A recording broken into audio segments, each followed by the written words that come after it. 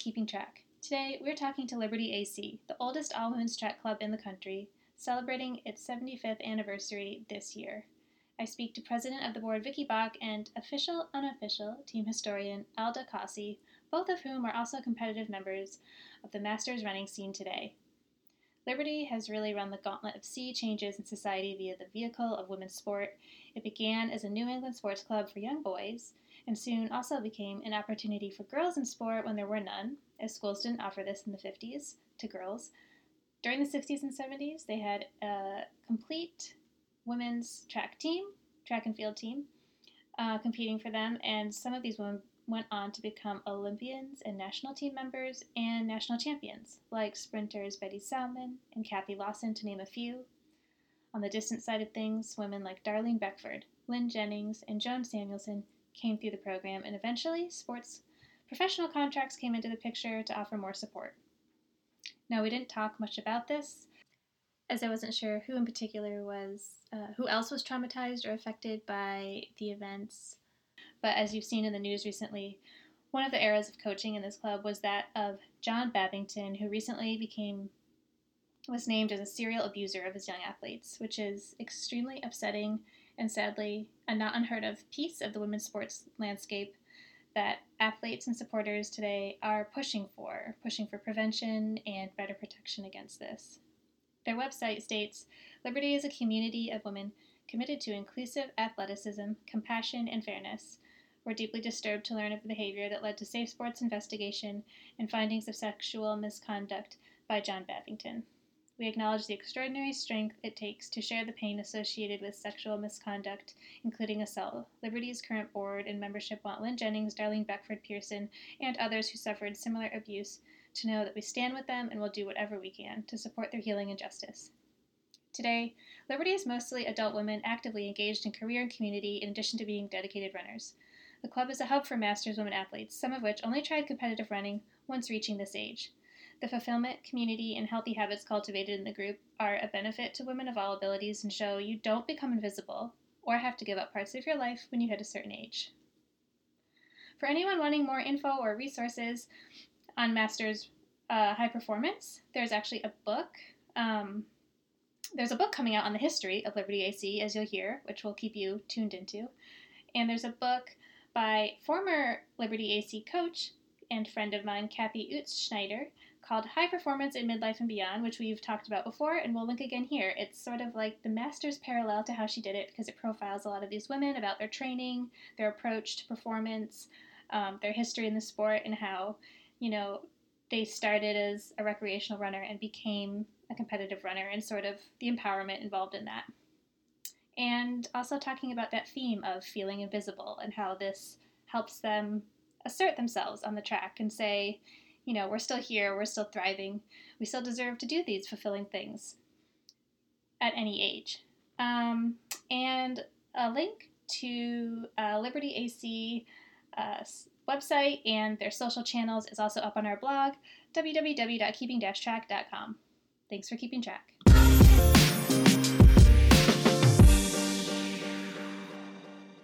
Hey everyone, welcome back to Keeping Track. We are on the third installment of our women's running series for the month of March. Today we have two women from the historic Liberty Athletic Club in Boston, Massachusetts, Vicky Bach, who is the current president of the board, and Alda Kasi, a longtime member since the 1970s, and we would say an unofficial historian. Yep. So we can't wait to hear from these two ladies. Welcome to Keeping Track. Thank you. Great. Happy to be here. Yes. So I met a member of Liberty AC when I was at a group run in Boston, and really wanted to talk to you ladies about your role as, part of the pioneering process of women in sport. I guess I could start with Alda. Can you tell me a little bit about the origins of the club?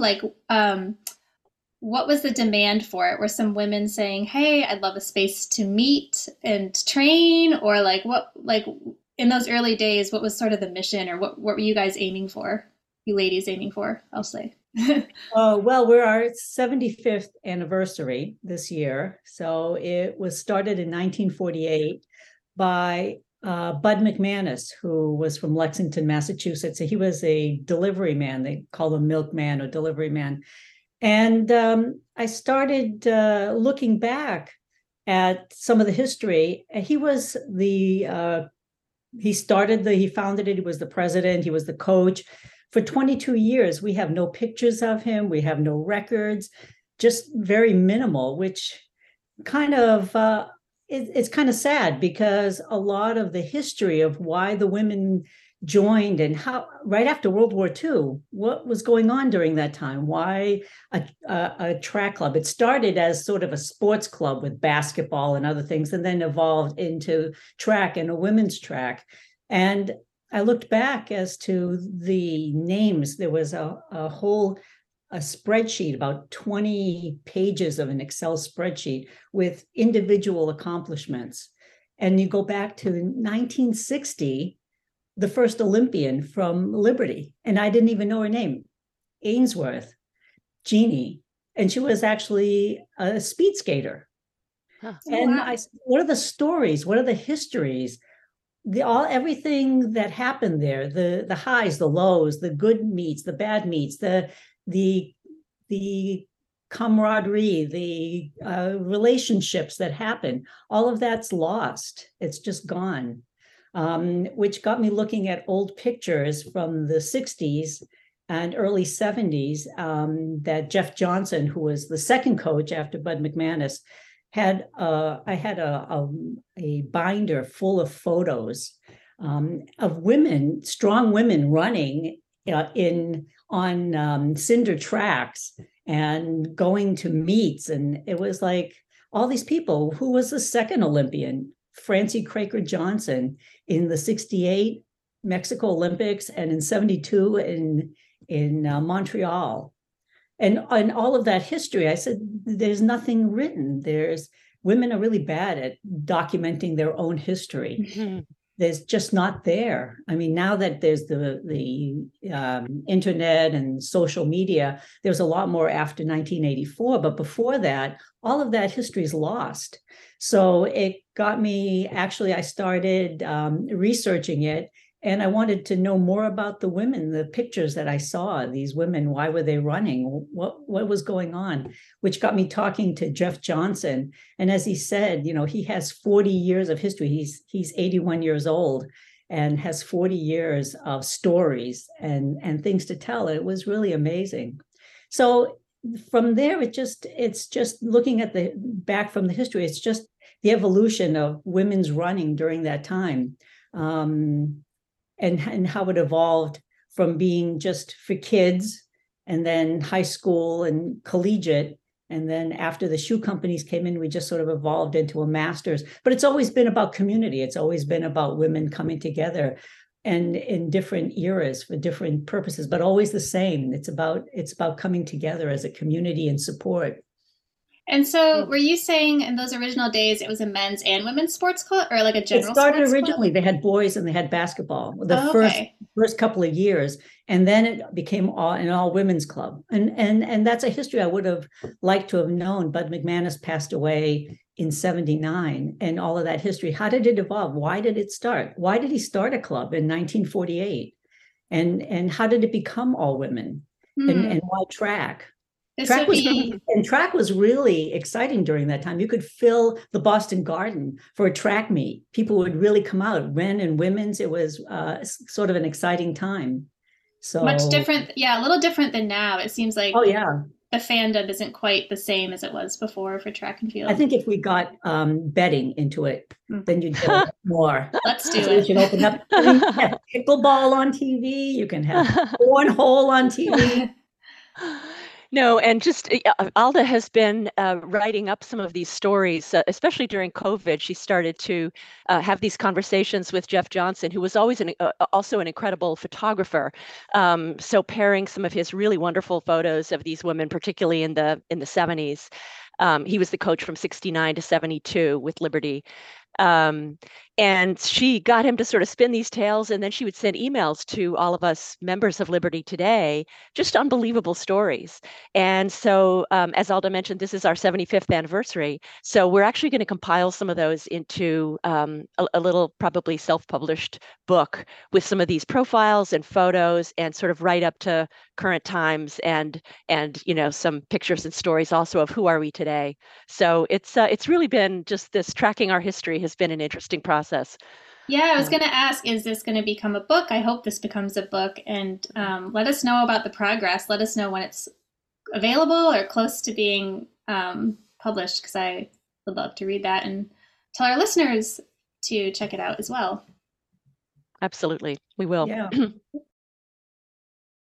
So, Vicki, you are the current president of the board. What is the sort of mission of the group today? I'm sure it's evolved with the years. What can you tell us a little bit about current Liberty AC and how it functions and what their goals are? Yeah, well, so we certainly are a women's club, and we try to be open to really any woman who runs, and who, I always think of it as women who want to sort of just kick it up a notch, take it to the next level, whatever that means. And for some women, that might mean, doing their first 5K.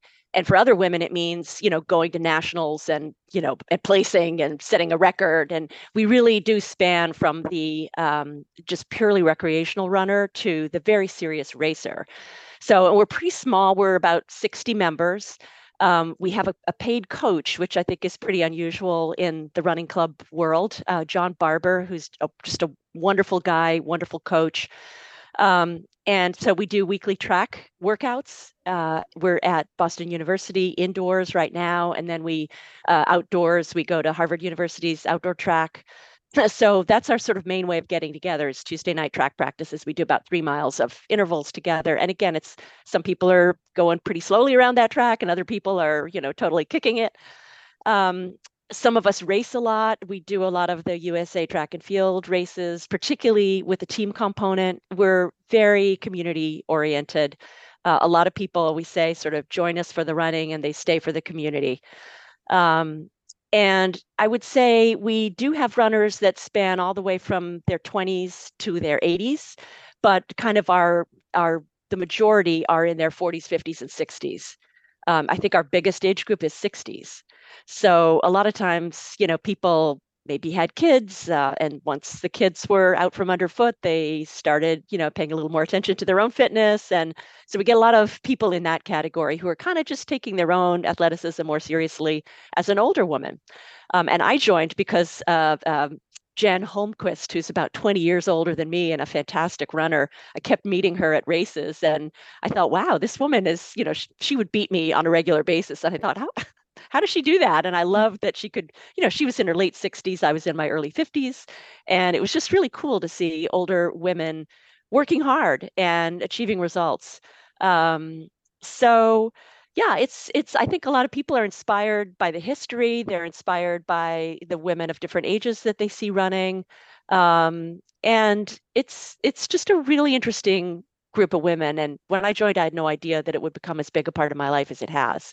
It's just a very satisfying thing to be doing. So Yeah, and I think it's a great thing to bring visibility to, like these masters level women, like going after their goals and having that, usually after high school or college, you don't have that team environment anymore where you push each other, but kind of have fun in between reps and have that community like symbiosis around the track. So it's cool that that's there again, because it's a great way to socialize and stay healthy and just have those rewarding goals. And who says it has to stop at a certain age? So that's really fun that's right. That's there, and you're showing people that like we've got a great women's 60s team. We'd say Yeah. the 4x8. We have the indoor and outdoor club record and the DMR. So we'll go after the outdoor DMR. So it gives you goals. It's fun to have a team to go after different events. Yeah, like what's more fun than a relay?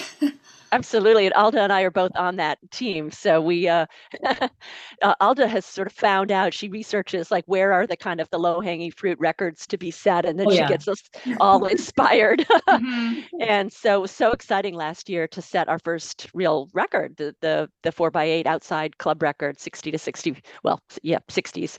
And then we did it again indoors just very recently. So it's exciting. In Yeah. fact, one reason when I first joined, the president of the club at the time, I asked her why she joined, Priscilla Pratt Otto. Um, and she said, I saw women get to a certain point in their life, a certain age, and they just kind of disappeared. And she said, I didn't want that to happen to me.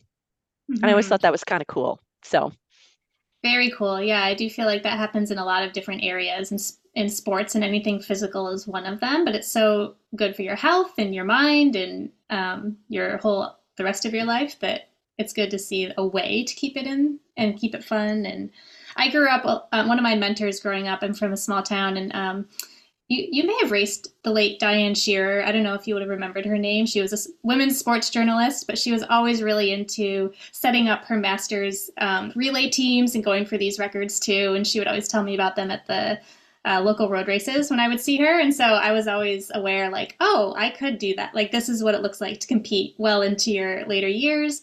But I feel like I was lucky to have her. And she also introduced me to like women's running history. Like, I knew nothing. It was before the internet when I was in high school. So I'm glad you women are doing that on a bigger scale, and I think that's great to show people too that you can be competitive, you can have these goals, and it's something we can replicate elsewhere.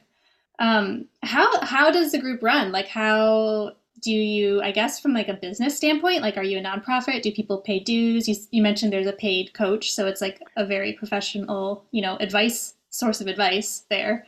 yes, yeah, yeah. We're sort of an unusual model because it seems to me, looking around, there are a lot of clubs that, have a history of organizing a race, and that's a revenue stream for them. And we did used to do that a long time ago, but we basically don't do that at this point. So we don't have race coordination, revenues coming in. So really, I'd say our main revenues are dues, some donations. We are a nonprofit. Some gear sales, although that's pretty much a wash. I would say, if anything, it's a net loser.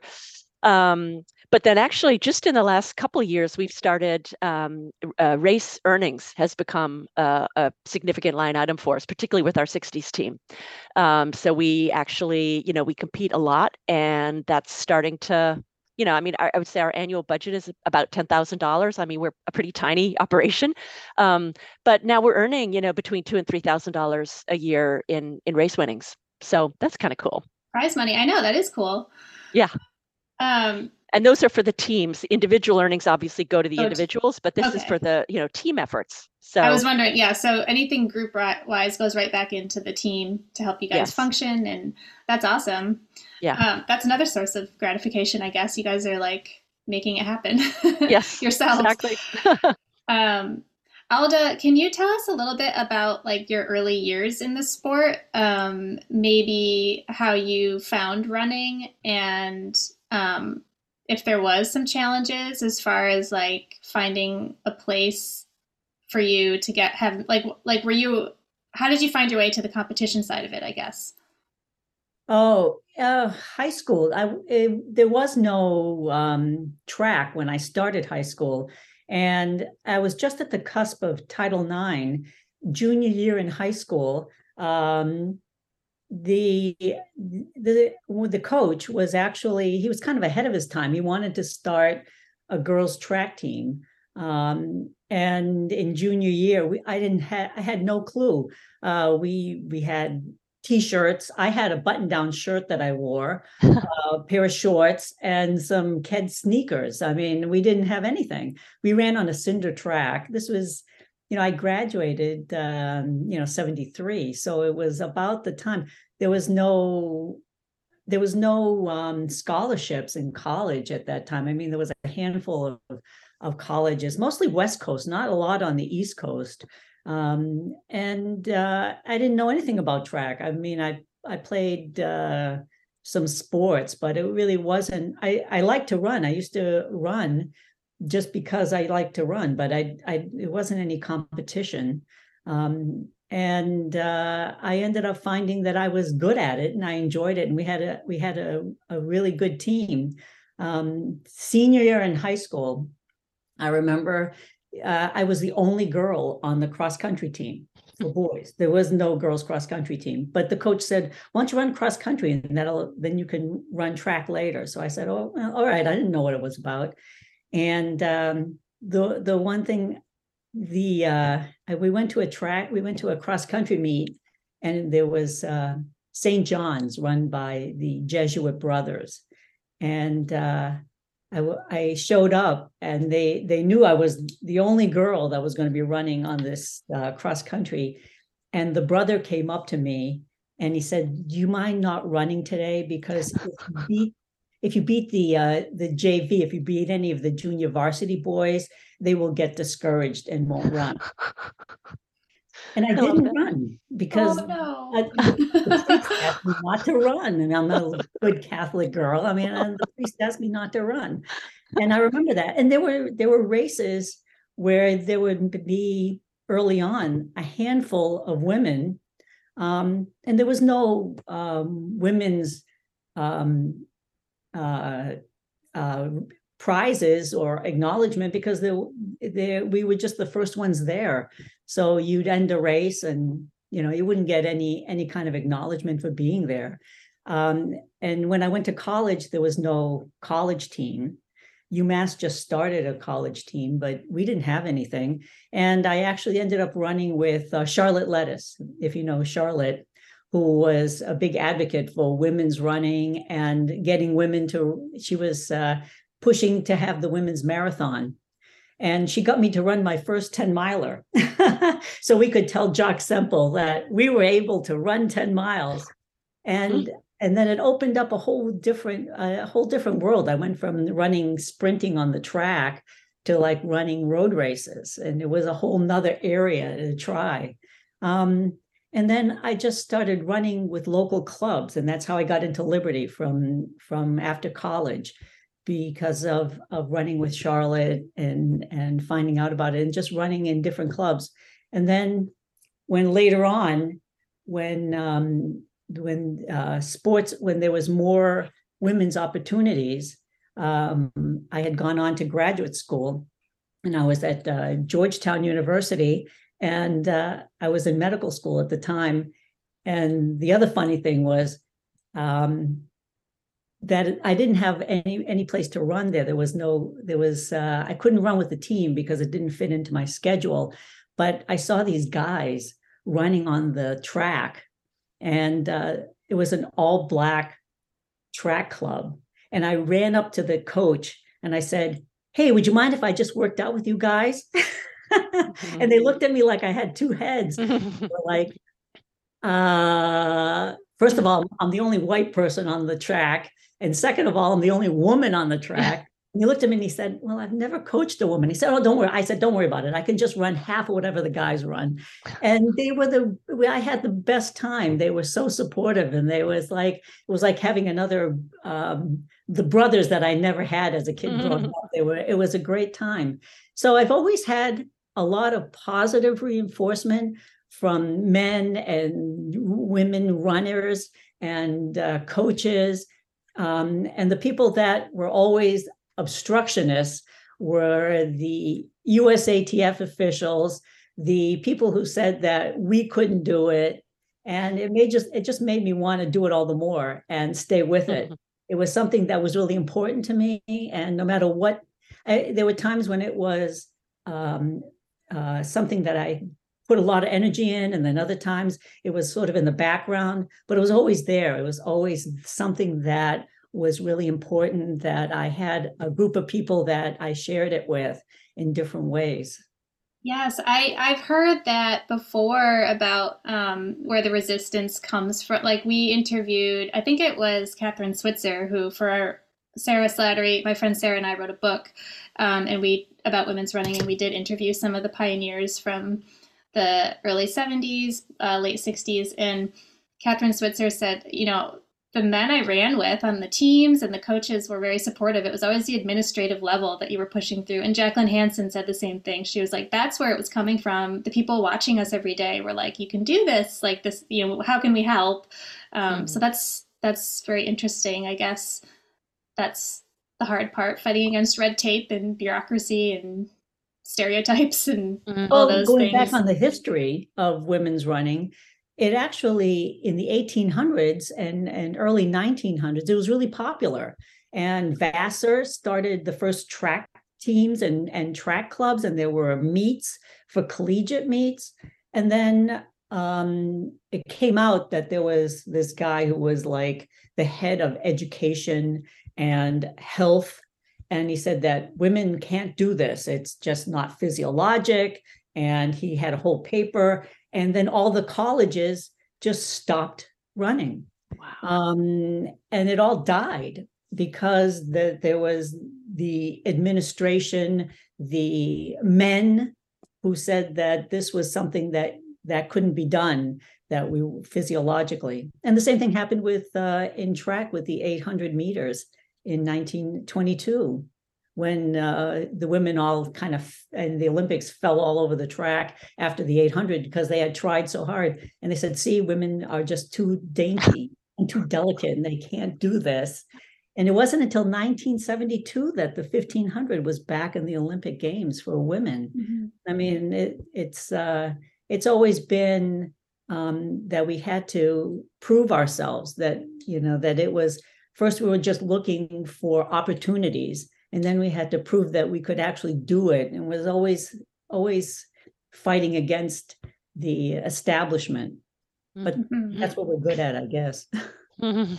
Vicki, what about you? What was your start in running like? Was it a similar story? Do you have any stories like that of kind of like just forging your own path and asking people to let you join practice? Yeah, slightly different. I mean, I certainly didn't run continuously like Alda did, and I didn't think of myself as a runner when I was little. I was a swimmer actually, and had a great experience swimming when I was, 8, 9, 10, 11 years old.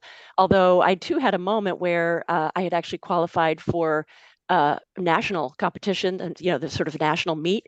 And at the last minute, we had our plane tickets. I was going out there with my father, and they said that they were cutting the 10 and under girls event because they didn't have enough funding, but they did not cut the 10 and under boys event. And that was when I became a feminist. I've decided.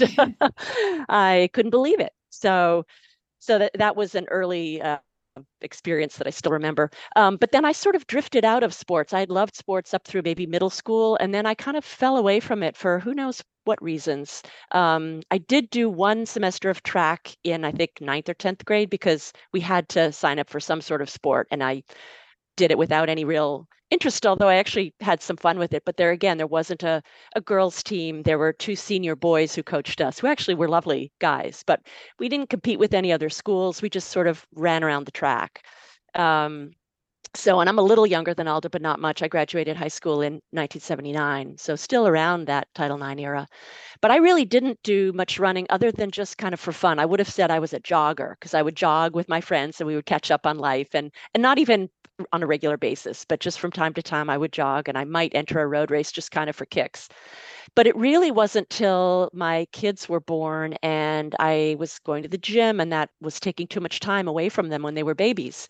So I felt that, running was easier. I could just pop out the door in my sneakers, be back in half an hour, and it just fit better with being a mother of young kids. So I sort of got back into that as kind of a way to stay fit. And then as they got older, I was going to stop running. I thought, oh, I'm getting so old, old people don't run. But I thought either I'm going to stop or I'm going to try harder. And I decided to try harder and to take it more seriously. And my husband gave me a Garmin watch, and I started doing more races and kind of pushing it and really enjoying it.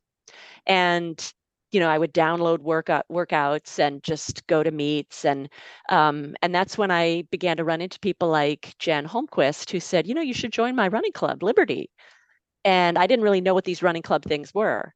But I finally, after running into her, over a period of several years, I finally did think maybe I'll try this out. And that was 10 years ago. And I must say, instantly hooked. But so I didn't take running seriously really till my late 40s. Hmm. So Isn't that great? How running, I was thinking of this the other day about how running is such a strong bang for your buck exercise, like time wise. Like, yeah, I look up to a lot of professional triathletes, but I was like, how do they do it with children? You're gone for hours. And running, I feel like if you give me 1 hour, I can stay pretty fit, like 1 hour a day. absolutely. Yeah. So running is pretty, it is, um, that is the accessibility side of it, is the time isn't a huge demand. Right. Um, that's really interesting. Like, what would you ladies say? So, like, I grew up at a time well enough past Title IX that, like, I didn't notice opportunities missing. But when we were writing our book, we made a timeline, and some things did jump out that made me realize, like, this didn't happen all that long ago, and we are still kind of seeing the effects of, like, the lag of women being allowed into distance running. For example, like the women's steeplechase wasn't added to the Olympic program until, was it '04 or '08 that it was officially added? Mm. Was it exhibition in '04 maybe? I Yeah. think so. Um 10,000 meters wasn't until '08. Barcelona. Yeah. Well, and I was kind of It was just like, after the marathon. They yeah, put the like, marathon in first in 84. It wasn't until Barcelona that they had the 10,000. right. In my event, the 5K was '96 was the first year. So I was Yeah. Wow. just, I was in sixth grade when my bread and butter event became Wow. added to the program. So you do notice ways that, like, the effects trickle down still. We aren't that far removed from the way things were. So I think it's important to talk about it and have that perspective. And I don't know, what would you ladies say we need to push for more at this point in the sport? Like, things have come such a long way. Is there anything that stands out that could be the next thing that we need to push for? Hmm. Yeah, I mean, the obstacles are different, but I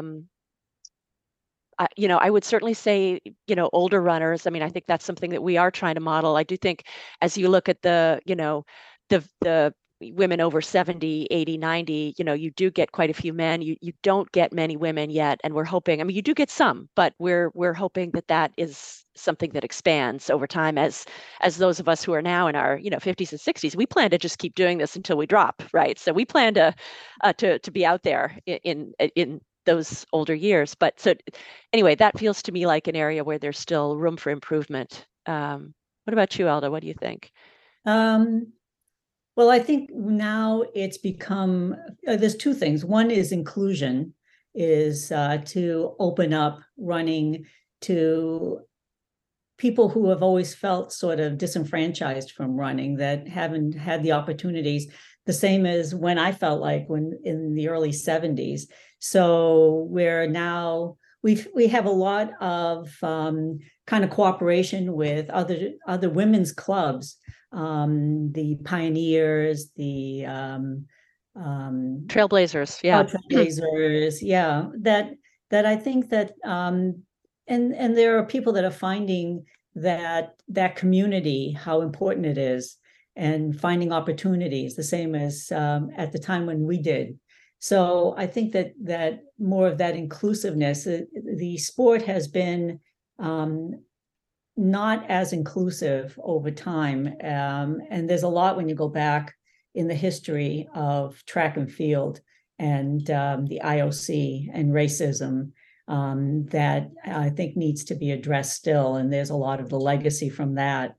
And the other thing is, again, going back to the USATF and its governing board and what it can do to help promote the sport in a better way. I mean, I just can't believe that there's so much talent, there's so much energy, there's so many people that are involved in track and field in college and as a basis sport, and yet it gets so little recognition even on TV. And I mean, it's craziness. There's leagues that are for lacrosse leagues and pickleball leagues. I mean, I keep going on pickleball because I think of it as like darts, but it's and yet track and field gets so little recognition that I think that we have to look at the management of the sport too. So I think it goes in both directions, and ageism. Yeah, that's a great answer. That's very true. Um, I don't know if you ladies read Lauren Fleshman's new book. She had some great interviews, and one of the things I found really interesting that she said about the sport, the women's side of the sport, was that, to get the foot in the door, women demanded equal treatment, and then now years later was saying, actually, there's ways that equality, we're different from men, and in sport, if it was shaped more for our life cycles and the things women endure and the things women need to be good at sport, it actually would be better if we address these differences. Things like abusive coaching practices, or puberty, or pregnancy and coming back from that, or menopause and how do you train through that. And so I thought that was really interesting. That that is the next wave. We were here long enough to see what we needed, and we had to get in the door first. And now we're like, actually, it could be better served if we do address these differences. So I thought that was it's a really great book. We promote it every other episode, basically. Yeah, no, I did read it. It's a wonderful book, and I'm glad to see more and more such books coming out that are really very honestly telling women's stories in sport, and being very frank about what has happened and where the gaps are. So yeah, no, that's those are all excellent points. Yeah. And if you go back to the Liberty history, there's a lot of track clubs that no longer exist that were around. I mean, the Brooklyn Adams and the Michigams. And so it's like, why did Liberty survive 75 years? Why are we still here? And there's so many other clubs that no longer exist, that aren't around. And I think that at every point where we had sort of a crisis, somebody stepped in. It was important for them that we were still here. People put a lot of energy. And every time you come by through the history, somebody stepped up, somebody wanted to be there, that it mattered, that we had a women's club, that we were a women's group. And I found that really interesting. Mm-hmm. And we're still here, and it's still important that we're here. So, and we're 75, and we're going to make a time capsule. So when the 100th anniversary, we're going to open it up and see what was going on now. So. Yeah. That's awesome. Absolutely. No, that's a great point that Alda makes, is that, I've been looking back. We do have sort of old newsletters and documents, and between Alda and I, we have boxes and boxes of stuff having to do with Liberty's history. And there were a number of points where the whole operation could have ceased to be, times where the budget was drawn down to next to nothing. A lot of people had left for one reason or another. And there was always someone who just kind of held it by a thread sometimes and wanted to make sure that Liberty lived on. So it's interesting. I mean, I think that we are the oldest continuously operating women's running club in the country. And Alda's quite right that there were plenty of other women's running clubs back in the 40s and 50s, but none of them survived. So, yeah.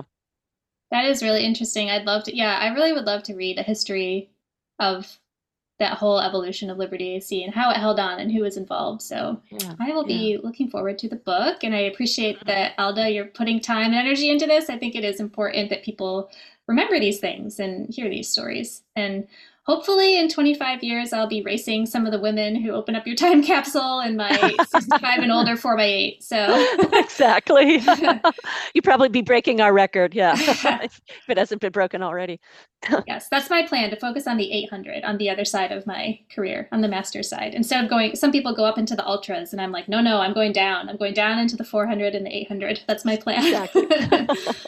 Well, thank you so much, ladies. Is there anything else you wanted to say before we end our conversation? Anything you wanted to point out or promote or just talk about? I would just say that anyone who wants to join us, please do. Our website is libertyacrunning.com. And there are details there about how to find us. But we're, always welcome new members. So, yeah. And we'll be having some Zoom meetings and things that are associated with our 75th. We're going to be trying to do interviews with former athletes and former coaches, and talking about their experience and what went on during time. Our first one is with Jeff Johnson and Jerry Dorso, who were the second and third coach of Liberty. And Jeff was the employee number one of Nike, and also the coach. And he was the photographer for Track and Field News, and had all these great women's pictures of women's athletes during that time and track runners. And he always said that Track and Field News could give a rat's ass about women's running during that time. So he has these great black and white photos of these really strong women. It was great. And then we're hoping to have some of our former Olympians that were part of Liberty and maybe in the future. So if you check out our website, then you'll be able to see what's coming up. Yeah, those sound like great conversations. I hope you record them and post them for people who couldn't make it, because that sounds really interesting. Thanks so much, Alda and Vicki. This was a great conversation and a really important history to talk about. And I think what you're doing is also important to just show, like, you know, chasing these athletic goals doesn't have to end at any point. So thanks again. Thank you, Molly. This was fun. Okay. Keep track. Keep track. One time. Yeah. Keep track. One time. Yeah.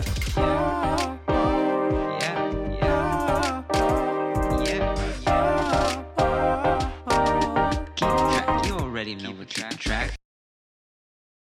Women's Running Stories, where we explore the intersection between running and life. Because every woman who is committed to a running journey has a story to tell, and this is where you'll find those stories. I am host and producer Cherie Louise Turner. I'm a 53-year-old runner, and together with original music by musician and runner Cormac O'Regan, we bring these inspirational stories to life. Please join us to fuel your adventures.